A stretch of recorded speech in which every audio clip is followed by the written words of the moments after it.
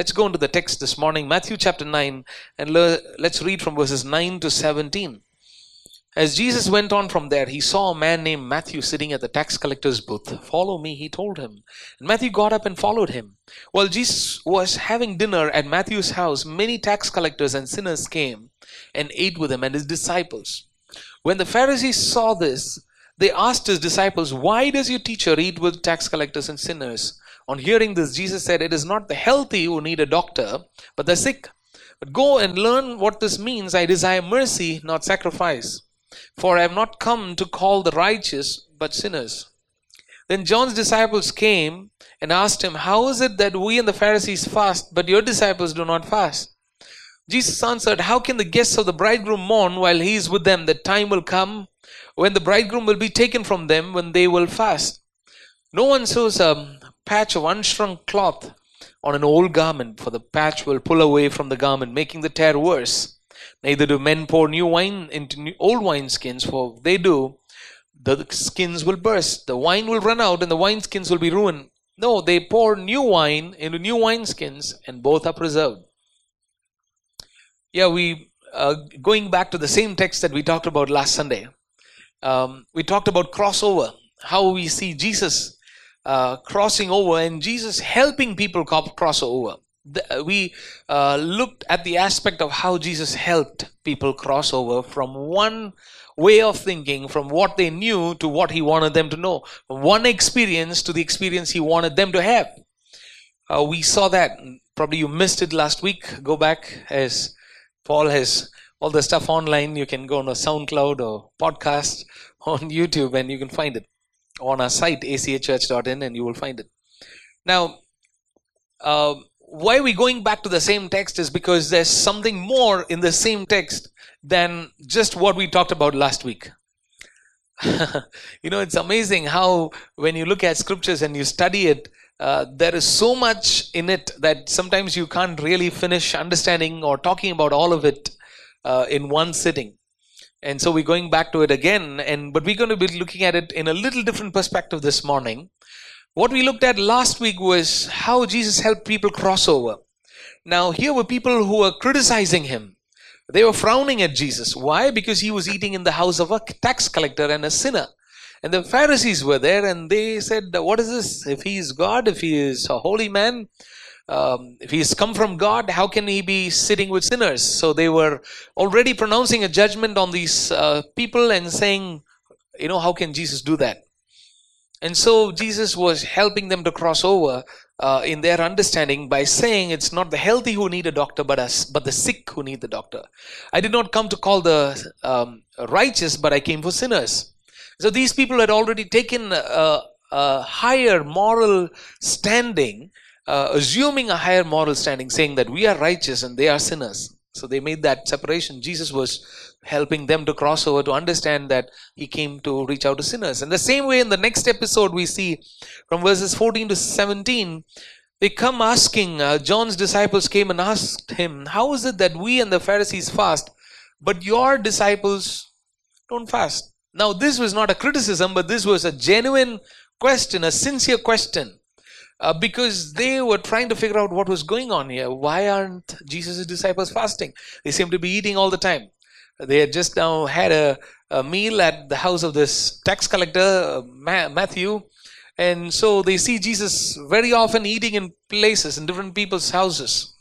You find that very much repeated in different passages in the scriptures, in the Gospels.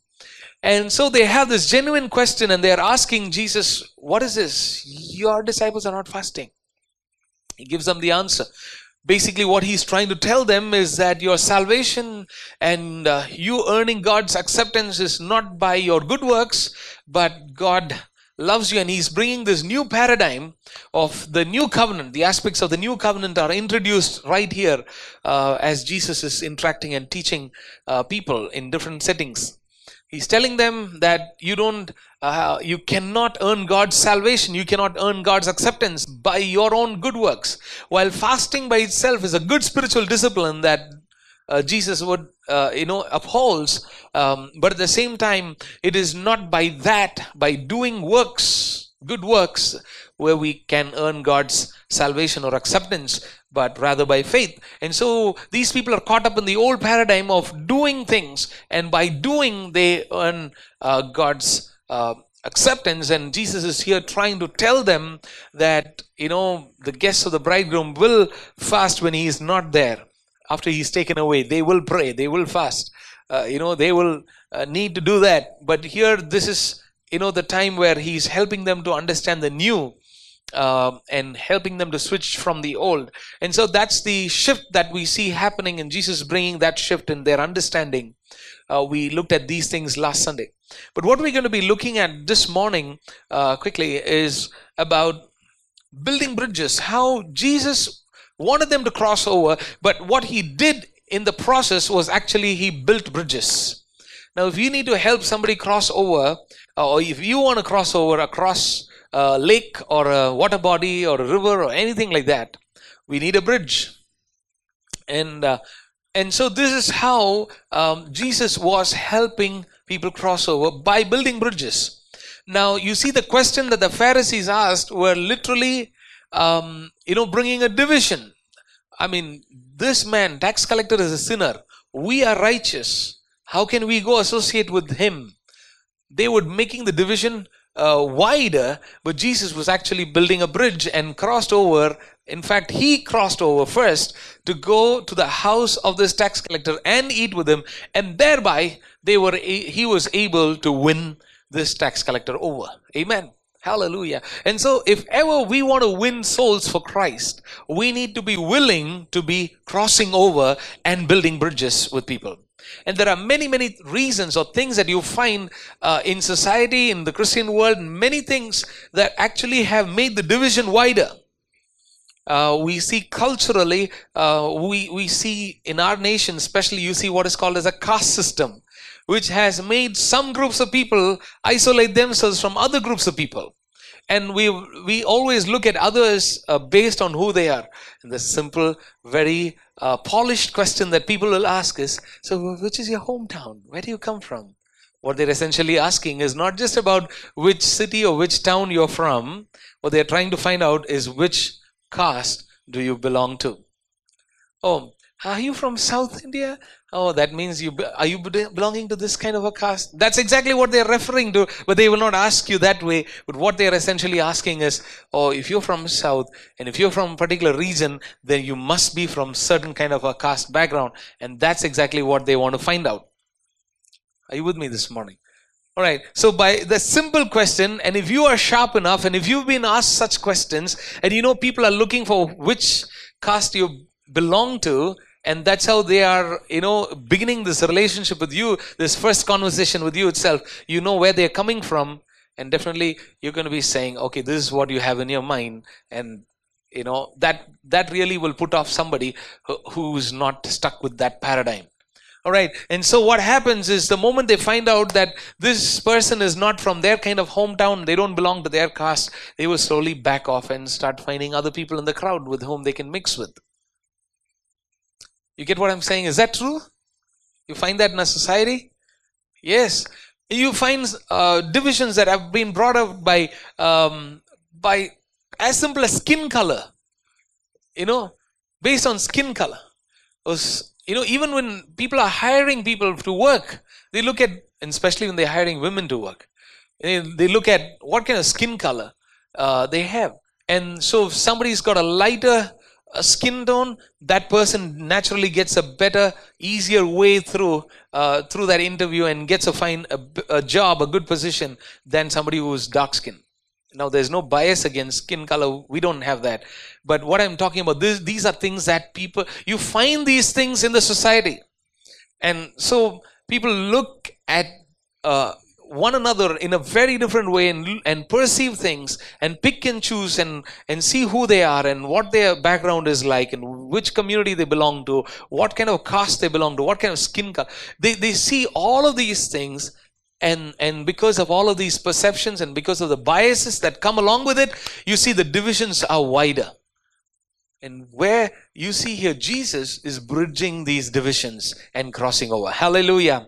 As a church of Jesus, we need to be bridging And we need to be crossing over. We need to be building bridges and reaching out to people, whoever they might be, whatever the society in the world has classified them to be, whatever skin color they may have, whatever cultural background they may come from, whatever ethnicity, or whatever religious background they may come from also, we need to be willing to be able to cross over and connect with people. Hallelujah. Without which we cannot be effective in the kingdom of God and for the kingdom of God. Amen. In so Jesus, you find he didn't just come for the Jews, but although he says that I came for the lost sheep of Israel, but the reason why he died was that he would use the people of Israel. That's why he was born in a Jewish family. That's why he was born in Israel. But his goal, his heart was for the nations of the world. His heart was for the people of the world, that every tongue and tribe and nation will belong to him. Hallelujah. He created all of them and he loves the world. God so loved the world, not just the people of Israel. He loved the whole world and he loves everybody and he wants everybody to come into his kingdom. Hallelujah. Amen. But because he came, to do the work of redemption, he limited his work to the nation of Israel because he had chosen them ages past to be a kingdom of priests so that he would use them to touch the nations of the world. And that's why he limited his work in the region of Galilee, in the, Jerusalem, Judean region. And now you see that in this context, in this passage that we're reading, we find that there was a religious mindset, a religious superiority mindset that actually was a barrier there. And Jesus is crossing over that barrier by building a bridge. And what is the bridge that he's building? By going over to the house of this tax collector and eating with him. Basically, he's trying to build a relationship with this tax collector. Now, generally, people at that time did not like these tax collectors because they were amassing wealth by, extracting money from the people. And so you find Jesus actually crossing over, that barrier where people actually did not like tax collectors. But Jesus was going to the house of a tax collector and building a relationship with him. Now, you and I cannot, reach out to people and be effective in reaching out to people if we actually have this superiority, religious superiority mindset. That because we know the truth. Now, we know the gospel because we are saved. We are born again. We have been set free from sin. Our sins have been forgiven. We have the hope of eternal life. Because we are the people of the truth, we cannot elevate ourselves over others and say, I'm here, up here, and you need to be coming up to me. You need to coming and matching up to our level. You need to understand what we understand. That's when we can connect with you. We can't expect people to cross over, but we need to be crossing over to people and, engaging with them. And that's where we can be effective. If we have this religious superiority mindset, that will become a very big barrier to reach out to people. We need to be connecting people naturally as just as another human being. Amen. Not looking at what background they come from, what religious, background they come from, or what kind of understanding or philosophies or teachings they have. Of course, we need to learn all of that so that we can be effective in sharing the gospel, but not to have this religious superiority mindset that I'm better than you. You are there. I'm here. That's the wrong mindset. That's a kind of mindset that many people have. And that's the way they relate with others also. Somebody would say, I'm really, going through this kind of a situation, and I'm really afraid of what's going to happen. Somebody might just be pouring out what's going on in their life, and we can easily be judgmental on them and say, oh, I'm a Christian. We don't have fear. Well, that'll be a very, very dangerous thing to say. If we say things like that and say, oh, we are Christians, we don't fear, we don't have any fear at all. That will really be a rude way of interacting with somebody. Somebody's got a genuine fear, and we need to identify ourselves with that and not be saying, I'm a Christian, I don't have fear. That's the way sometimes Christians come across, believers come across. People who are trying to share the gospel come across to people in such a manner where it can really snub others. It can be hurtful. It can be insulting. Something very genuine that they're struggling with, some genuine situation they have. We need to identify ourselves with them and understand that they are really going through something which is very genuine. And where we can't be bashing them, and we can't be shooting them down, we can't be critical of that, we can't be elevating ourselves above them and what they're going through, and say we don't have any fear, we are people full of faith. Really? Let's see if a tsunami comes. Who's going to run first? So we should be very sensitive to people as we relate, and we need to be seeing how we can build relationships. We don't, the scripture is of course teaching us very clearly that we are not called to do what they do or believe what they believe. But it's important that we relate with them and we build a healthy relationship, a friendship, whereby we can actually be able to reach out to such people. Now, Jesus was all about reaching out to people, and you see him, being criticized very often by the Pharisees. He's called a sinner. He's called a glutton. They do all kinds of things against him. They're trying to push him down a cliff. They are angry with him. They're plotting to kill him. You see, they are so much upset with him because he was literally upsetting the religious system of his day. Because the Pharisees were wearing all these long robes and this and that, and they were standing at street corners, and they wanted everybody to, be saluting them, and they wanted to, have the place of honor in any place they went to. They wanted to be recognized. They wanted to be made important. They wanted to be acknowledged and accredited, everywhere they went. But Jesus was so humble and meek and very simple and direct. And just like, any natural, normal human being, he was going and connecting with people. But yet he was bringing them into the kingdom of God. And that upset the religious people of his day. Amen. And so we have to be breaking those barriers, and we need to be crossing over and building relationships with people. And that's the perspective that we need to have a shift in this morning. If you don't build bridges by breaking such superior religious mindset which we have among believers, among Christians, we will not be effective in reaching out to people. And so let's move on and break those barriers and go and connect with people of all kinds, whoever they might be, whatever differences we might have in our belief systems and our practices. And we will have those differences, but let's connect and build relationships and build bridges to reach them.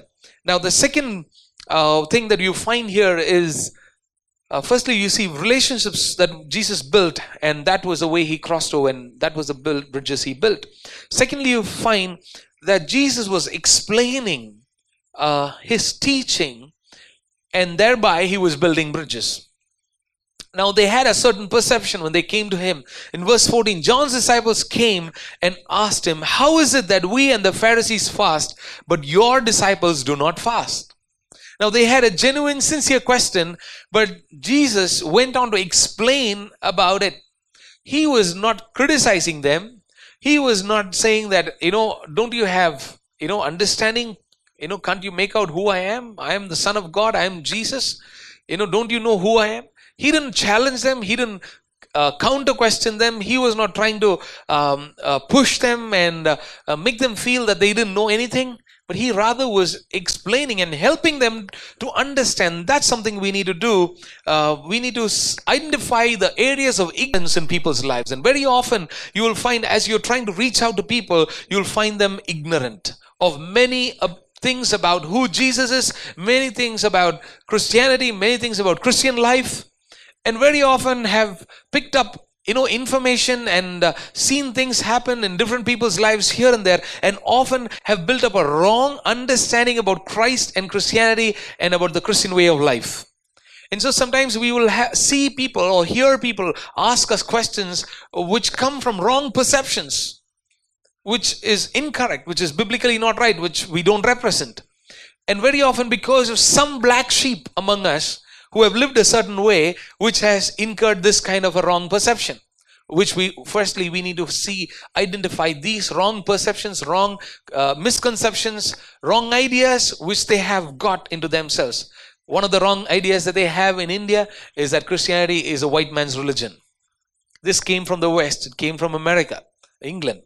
And this is a way that white men used the religion, and by converting people, they used this to colonize our nation. Right? That's a wrong conception. Another wrong conception is all of the evangelistic work that Christians do, and the reason why they're sharing the gospel with people, and all of that is because all of these Christians are getting foreign money. Right? So these are some of the very strong, frequently heard misconceptions about Christ and the gospel. And then many others also think that Christianity is, if you become a Christian, you join with the low class, low caste people. That's a huge hindrance for many people. And so the moment I accept Christ, I will have to, be going down and becoming a low caste person. And all of the people in my community will start looking down on me because they look down on Christianity as a religion of the low caste. These are the drinking, beef eating types with loose morals. That's the perception that many people in our country, very many conservative people have about Christianity. And so you will find many such ignorances. Jesus himself was not a white man. He was not a Westerner. He's an Easterner, born in the Middle East. Right? And so somehow, because of many things that have happened in history, people have these many wrong ideas. And so we will have to bust one after the other, all of these wrong conceptions that people have in their minds. And when we break them down one by one, by explaining. And so we have to be understanding from where people are coming from. What is their background? Why are they asking some of these questions? And maybe they had a Christian boss who did not treat them well. Or maybe they had a Christian friend who did not live a good life. And so have had this wrong or a very, bad witness about Christ. They've seen a bad witness about a Christian. And so because of that, they just simply do not like Christians. They don't like Christ. So we have to tell them that this is not something that Jesus is teaching. And the kind of life that they have seen is not something that Jesus would approve of. And so we will also have to expose the black sheep that are among us and say, yes, they are wrong. Accept the truth and not say that, no, we are all very perfect people. We don't have to give a very goody-goody picture on the outside. When somebody has done wrong, when something has gone wrong somewhere, in some way it has been misrepresented to people, we have to acknowledge that and say, yes, those people who done that are wrong. And we don't accept that. You condemn that. But yet, that does not make the truth false. Amen. Just because some people are not living up to the truth, that does not make the truth false. Is that right? Amen. Just because we have a cop riding on the wrong side of the road, because he's not on uniform, does not make the law of the land that we have to drive on the left side of the road wrong. Right? Are you getting it? Just because the law keepers and the law enforcement men sometimes fail and they themselves are corrupt and do wrong things and go against the law, that does not make the law invalid. And we cannot say that because some policemen ride on the wrong side of the road, I'm also going to ride on the wrong side of the road. I will not obey the law. Am I right? Does it make sense? So we need to understand that, because there are some people who have done wrong things, because there are some people who have not lived good lives, that does not make the truth false, and we need to be helping people to understand that. And if we honestly acknowledge that, you're building a bridge. Amen? You honestly acknowledge that. Yeah, what was done in the name of Christ, during the time of the Crusaders, they even killed people in the name of Jesus. That's the way they evangelized. They converted people by force, by war. And that's not what the gospel is all about. Jesus is not advocating that. And those things have happened in history, and we need to condemn that and say that is not what the Bible is talking about. We need to come to terms with those truths, and we need to acknowledge them and say, those are wrong things. We need to condemn them. And when we do that, we build bridges. We need to explain. Amen. Praise the Lord. And so here are people coming with wrong conceptions. They are still stuck in the old paradigm. And so they're seeing John's disciples, Pharisees, all of them are fasting. Jesus, your disciples, they're not fasting. Why? What's going on here? Why aren't you doing these things? And so we begin to explain. And so basically you see here, by explaining, Jesus built bridges of over ignorance. He identified the ignorance in people's lives, and he built bridges by explaining the truth in the way they could understand. Amen. Praise the Lord. And so it's when we talk about winning souls to Christ, when we talk about proclaiming the gospel, it's not about just delivering information about the gospel. And very often we think if we have just told about Jesus, that Jesus loves you, Jesus died for you, accept Christ and you will have eternal life. He forgives your sins. By just giving information about the gospel, we don't necessarily help people to understand the gospel. Amen. It's one thing to pass on the information about Christ. It's totally another thing to explain in their context, from where they're coming from where their questions are coming from, which are very genuine concerns, but we need to address them honestly. And by explaining, we build bridges and we can be effective in sharing the gospel. Amen. So when you're talking to a young person, it might be a very different conversation that you would have. When you're talking to an old person, when you're talking to somebody who's from a very conservative religious background, the issues that you have to address and the conversations that you would have with them will be very different. Amen. Hallelujah. And so it's necessary for us to really see, how can I be building bridges in the relationships that I'm building with people around me in order to help people accept Christ. And you see here, our faith is not a blind faith. It's not some kind of just a fanaticism over something. It's very much a reasonable, understandable, explainable, gospel. Amen. And so we need to do that very intelligently. Now, come with me to 1 Peter in chapter number 3. 1 Peter. In this context, let's look at another passage for a better understanding. 1 Peter in chapter number 3. And we read verses 15 and 16. But in your hearts set apart Christ as Lord. Always be prepared to give an answer to everyone who asks you to give the reason for the hope that you have. But do this with gentleness and respect, keeping a clear conscience, so that those who speak maliciously against your good behavior in Christ may be ashamed of their slander. If we are wise and intelligent, and if we are identifying the areas of ignorance, and if we are able to explain the gospel well, articulated well, in the way that person to whom you are interacting with will understand, then you will be able to win them over, help them cross over.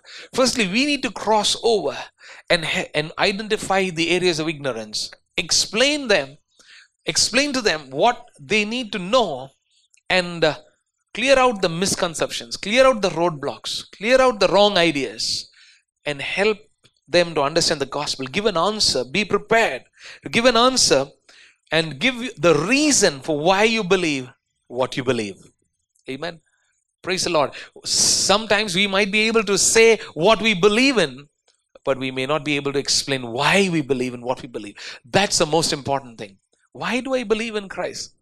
It's not just because, this felt good. It's not just because, here I came and I just felt some peace here. It's not just because, something good happened to me. But why do you believe in Christ? Because He's the true living God. And because you experience the forgiveness of your sins, is because you have the assurance and the hope of eternal life. Because there's been a conviction that has come into your heart, which is very genuine, which is very true about what you feel like. What you understood, what you experienced has become very true in your life. And you see the reflection of that in your life on a day-to-day basis. You're seeing how the power of the gospel has changed your life and how it has given you hope. It has given you new life. You begin to explain why you believe what you believe. And then people will understand the gospel better. And you, by crossing over to them, you can help them cross over to come to Christ. Amen. Praise the Lord. Let's quickly move on. Number 3.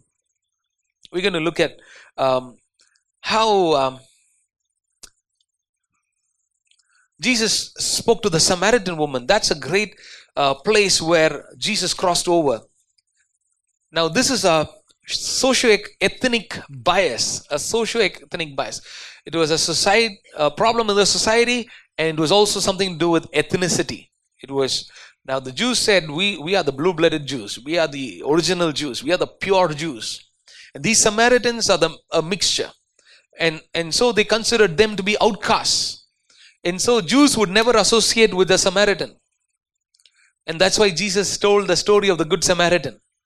Because the priest, the Levite, and all of them, the Jewish people, all of them did not care for the one who had been beaten and thrown on the street, who was bleeding. But it was a Samaritan who came and picked up. And so what he was trying to say is a Samaritan really has a heart. But you don't have this heart of reaching out to people and loving them. And so because the Jews considered Samaritans as outcasts and they would not associate with them, you see Jesus here having this conversation with a Samaritan woman in John's Gospel chapter 4. And you find here where this woman was coming to Jacob's well in verse 6, John 4:6. And Jesus was tired, and as he was from the journey and sat down by the well, and this woman had come to draw water. We all know the story. I'm not going to go into the story much, but I'll just make the point. When the Samaritan woman came to take water, Jesus is asking her, will you give me a drink? And the Samaritan woman was literally startled, and she said in verse 9, you are a Jew, I am a Samaritan woman. How can you ask me for a drink? For Jews do not associate with Samaritans. Normally, Jewish people will not even go through the town of Samaria to go to the other side. They will go around. But Jesus went through the towns of Samaria. And a Jewish male will not speak to a Samaritan woman at all. Again, their culture, and which is even prevalent in our culture, where men again are elevated to be superior beings and women are treated like subhuman beings. Even in a country, in the Eastern countries, you find that, social evil, which is so much there. Thank God that things like sati were abolished, where the, widow who had lost her husband would have to toss herself into the funeral pyre of her husband and kill herself because the husband died. It was such an evil. But now things have changed because thanks to education and thanks to many things, that things have changed, and women have also come up to positions of power and influence as well. Praise God for all of that. But the problem in that day was so much that this can never be. This can never happen.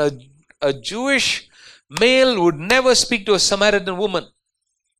And one of the prayers that was part of the culture then among many Jews was that when they prayed, thank God that you have not made me a slave, you have not made me a dog, you have not made me a woman. That's the way many of them prayed. So this is the kind of situation where Jesus is crossing over. So what Jesus was doing was something phenomenal here. Now it might look like, one woman came, he spoke to her. It might look like as simple as that for us. It doesn't make any difference in our context because we're all working together and we all interact with one another. And, so we don't have such differences or look at somebody as a woman and, give more respect to a man, treat a woman, with less respect. But in that time, this was really a very, very impossible thing that Jesus was doing. And he was breaking down the social ethnic barrier that was there in the time of Jesus. And very often we also find ourselves in such barriers. I already talked to you about the caste system. And those things can be a barrier. And you also see today one of the dangerous things that's happening in the Christian world, which I want us to be cautioned about, is the surge in the fanaticism about pledging allegiance to national Israel among Christians. Don't get me wrong here, I'm not anti-Israel or anti-Semitic, but there is a huge increase in the very passionate, fleshly allegiance toward Israel. Very Israel-centric it's becoming. Especially many of the TV preachers are exploiting the whole idea of Israel and the prophecy fulfillment and the end times, and using Israel as a very good way of making money and doing their business well. They sell the talit and the skull cap and the oil from Israel and this and that and everything. So give $50 and we give you this.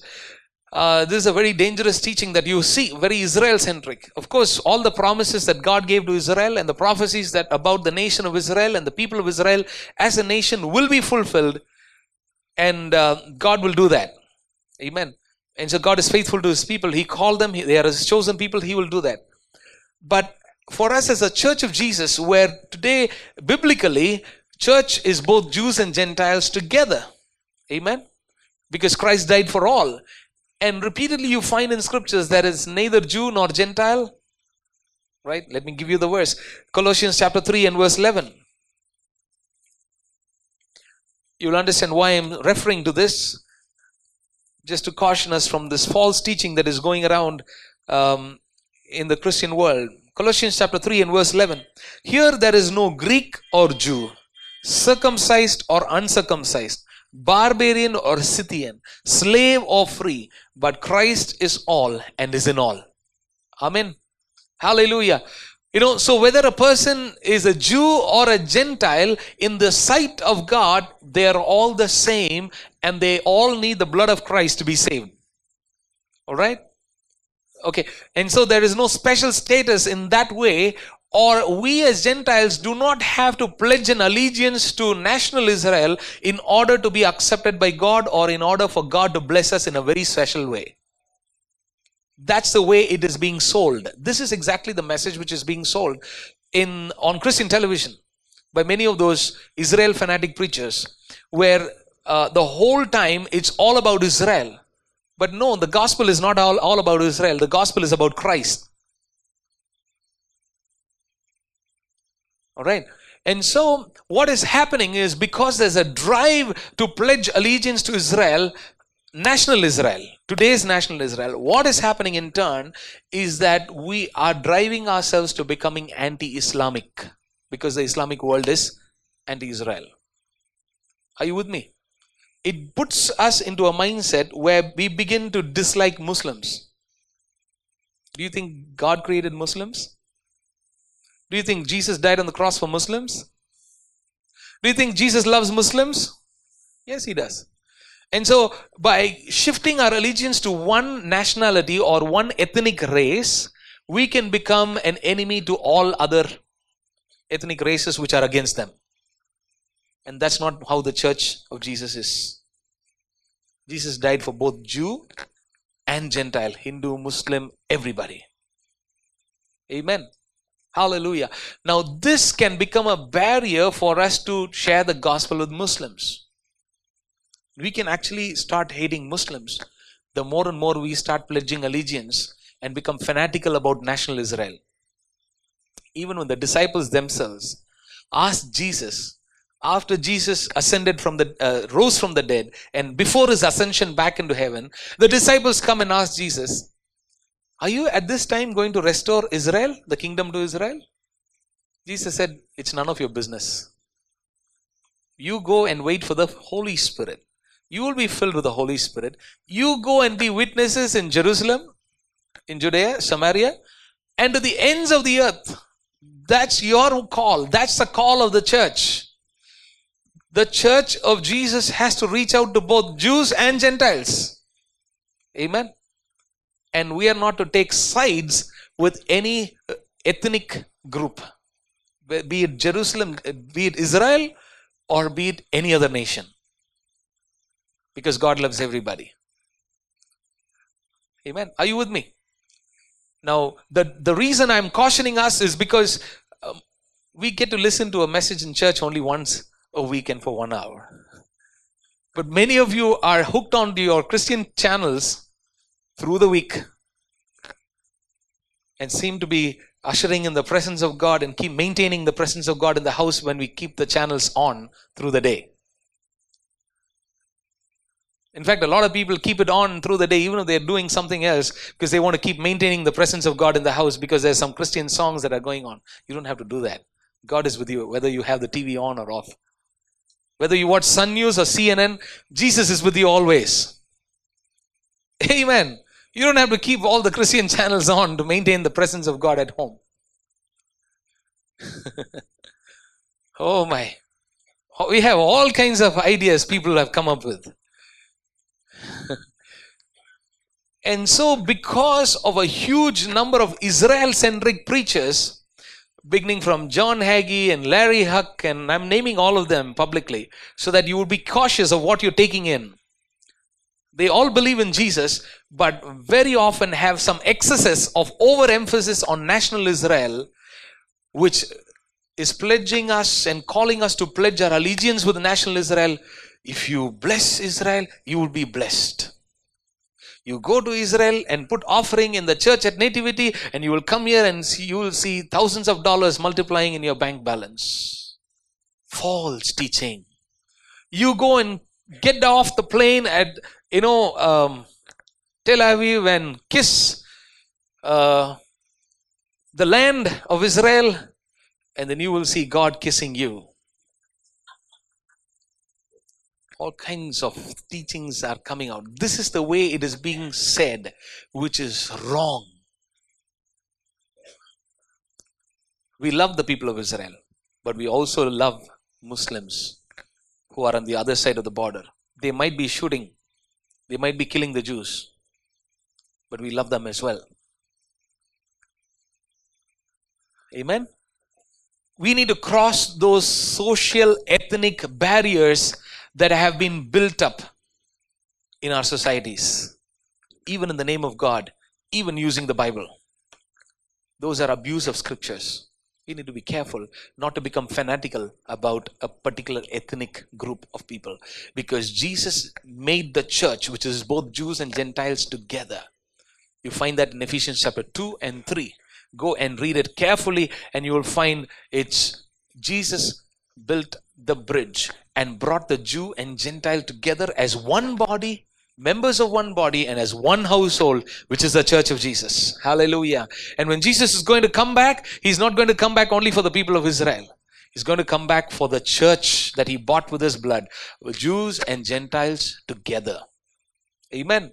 Hallelujah. And now the Gentiles are getting saved in the thousands all over the world, and the Jews will see the salvation of the Gentiles, and that will coax them, that will make them jealous, and they will also finally accept Christ. And as Paul writes in Romans, all Israel will be saved. Amen. We need to preach the gospel both to the Jews and the Gentiles. We need to love both the Jews and the Gentiles, Jews and Muslims. And so whatever be it. So you might be a Nadar, you might have to love the Nadar and the Velalar.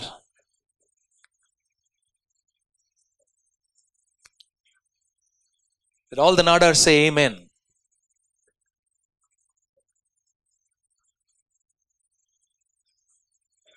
So we need to come out of this bondages. These are bondages that the devil has put over our lives, which have become barriers for the sharing of the gospel.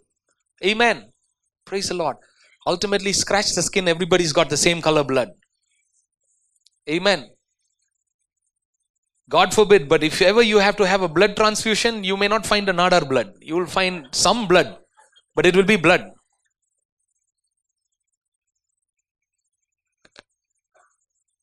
Amen. We need to break out of these boundaries. We need to break out of these kinds of mindsets of viewing people based on who they are, what background they're from, what caste they belong to. We need to break out. Jesus did that very well. How many of us would like to go and mix around and get connected with gypsies? You know, they are one group of people where people don't associate themselves with. People who are suffering from leprosy. There are probably one or two people who do ministry among lepers. But very often there used to be a family, one man affected with leprosy used to come here. And we used to invite him, give him water, make him sit inside, give him money. By God's grace, we helped their daughter's education, and she's finished nursing. Amen. From all that you are contributing, it's gone to help this, a person's daughter suffering from leprosy. Every time they come, we give them clothes, we give them money, we invite them, we give them water, whatever they need. They come around once in a month or something like that. Hallelujah. They would be treated like untouchables. Even when they drop a coin, people would drop it very carefully that they don't touch that the hands don't come in contact. Have you seen people do that? They would give, but they would give with in a very, very bad manner. I think we need to break out of all of these barriers. That's when we can show the love of Jesus truly. Amen. Hallelujah. Praise the Lord. So whether it's the gypsies or the Irula community, the snake catchers, garbage collectors. How many of us have a conversation with a garbage collector? Amen. Talk to such people. Nobody talks to them. They just leave the garbage at the gate. Say, take it. They would not even take it and hand it over. So very often we have our minds are stuck in a certain way, and we need to break out of all of these socio-ethnic barriers. Then when we can be effective in sharing the gospel. And lastly, I want to close with this. We need to act in wisdom as we build bridges with the unreached. And especially when it comes to different practices of other religions. When we're interacting with people that way, we also need to be sensitive that we are not judgmental or critical about their practices. In Acts chapter 16 and verses 1 to 4, this is about number 4, acting in wisdom as we build bridges. Acts chapter 16 verses 1 to 4. He came to Derbe, that is Paul came to Derbe, and then to Lystra, where a disciple named Timothy lived, whose mother was a Jewess and a believer, whose father was a Greek. Intermarriages happen, praise God. Greek and Jew. Mother was a Jewish and the father was Greek. The brothers of Lystra and Iconium spoke well of him. He is a good believer. He's grown in the Lord because Paul had shared the gospel in Lystra in the previous missionary journey, and now a group of people have believed in Christ and the church has been born in Lystra. Now in that church, Timothy was growing very quickly. And Paul wanted to take him along on the journey. Verse 3. So he circumcised him because of the Jews who lived in the area, for they all knew that his father was a Greek. Because father is Greek, son also will be taken as a Greek. But now Timothy is coming around to become a good disciple who will become a good right-hand man for Paul.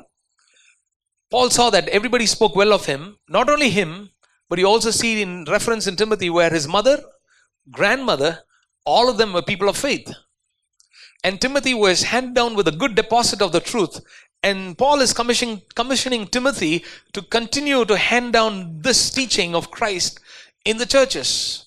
And Paul is thinking of taking Timothy on his missionary journeys, on this global missionary journey.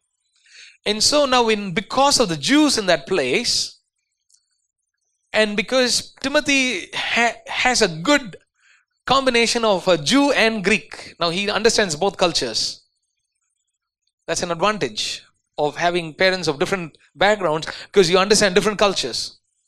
And now because he understands that, he can be a very strategic person to reach out both to the Jews and the Gentiles. Because Paul himself was a Roman citizen, but yet had a Jewish ancestry. Are you with me? And Paul is now called to take the gospel to the Gentiles. And of course, any place he goes to, first he will go to the Jews. He will go to the Jewish synagogue, preach the gospel there. Eventually he will get thrown out. And then he goes to the Gentiles. This was a pattern. And now on his missionary journey, he also needs somebody who will have this combination. And this is a person who is well spoken of, man of good testimony. And handpicks Timothy. And he takes him and circumcises him. While actually in just the previous chapter is the Jerusalem Council.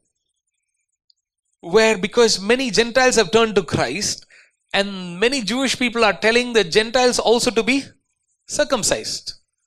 And now in the Jerusalem Council, the apostles have come to a conclusion that we will not require the Gentiles to be circumcised, because that is of the old covenant. As long as the Gentiles are not worshipping idols, and they are not eating food offered to idols, and they're not eating meat with the blood, that's enough. Those are the only guidelines given to the Gentile churches. Are you understanding this? And now, after Paul was part of this Jerusalem Council, which is now taking the message to the churches, Gentile churches, to say you don't have to be circumcised, Paul himself is firstly circumcising Timothy. It looks like it's a contradiction. But Paul was building a bridge by acting wisely, smart act. Because if Timothy has to be accepted by the apostles, by the Jewish people. Wherever he goes, where the Jews are going to be reached, he needs to be circumcised because he's a Gentile. For the sake of the gospel, he took and circumcised Timothy. Not for the sake of associating themselves with the Gentile community. Not for the acceptance of the Gentile community, in the sense of, so that he will become one among them. So that he will, just for the sake of having the goodwill of the Jewish people, but for the sake of the gospel, so that he will have an access into the Jewish community. If he is circumcised, he will have access into the Jewish community because he understands both Jewish culture and Greek culture because of his parentage. And so he did a smart act for the sake of the gospel, but he was not compromising on the truth. Because Paul himself is against circumcision. He's preaching against circumcision. And he's challenging Peter about circumcision. When Peter would associate with Jews, in Galatians, he challenges Peter again on it. Now you see, he was acting wisely, smartly, intelligently in order to give the gospel. Amen. Hallelujah. And so we need to be wise. We need to act wisely. Sometimes it will be like even we have crossed the line. But we need to be sure that we are not crossing the line just to, associate ourselves with others. Not just for the sake of acceptance, not for the sake of compromise, but for the sake of the gospel. You see Paul crossing over. Are you able to see that? Amen. So sometimes we might come into situations and contexts where it might look like maybe you're sitting in somebody's home, and maybe they're sitting and watching a movie and you don't like that kind of movie. Instead of bashing the movie and saying, oh, this is all sin, maybe we may have to hang on there a little bit, build the relationship, build the friendship for the sake of the gospel, but not for the sake of watching the movie. Maybe that's something which is not good. Maybe that's something that you will not believe in. Maybe that's something that you will not accept. The stuff that is put out there is against scriptures. Maybe you will not agree with that. But yet, maybe you may just have to hang on there and keep the conversation going. Can I go one more step? Maybe they brought in a bottle of whiskey and opened it up. Don't flee from that house and say, oh, this is a house of drunkards and sinners, and run away. Maybe you may have to just stay in there. Maybe it just happened. But stay in there and keep the conversation going so that one day you can bring the gospel to them. You may be on your office party, team outing. And more than food, drink is going to be in excess.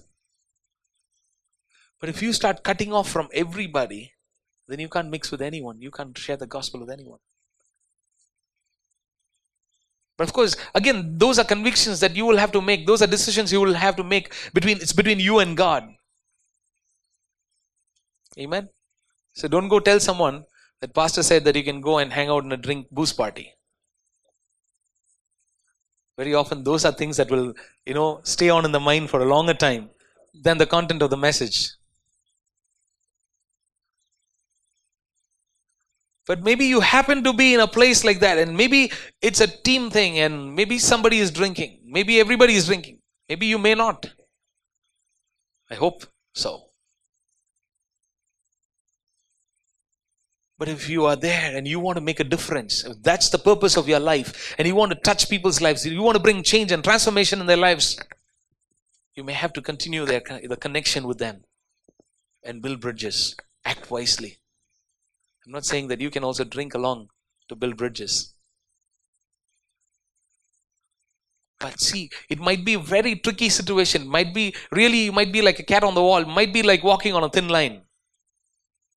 But if you are for the gospel, you're crossing over. Not into sin, but to somehow build the bridge and bridge the gap. You can win people over to Christ. Hallelujah. Amen. And so let's think of these things, and may God help us to break out of our own Christian clubs.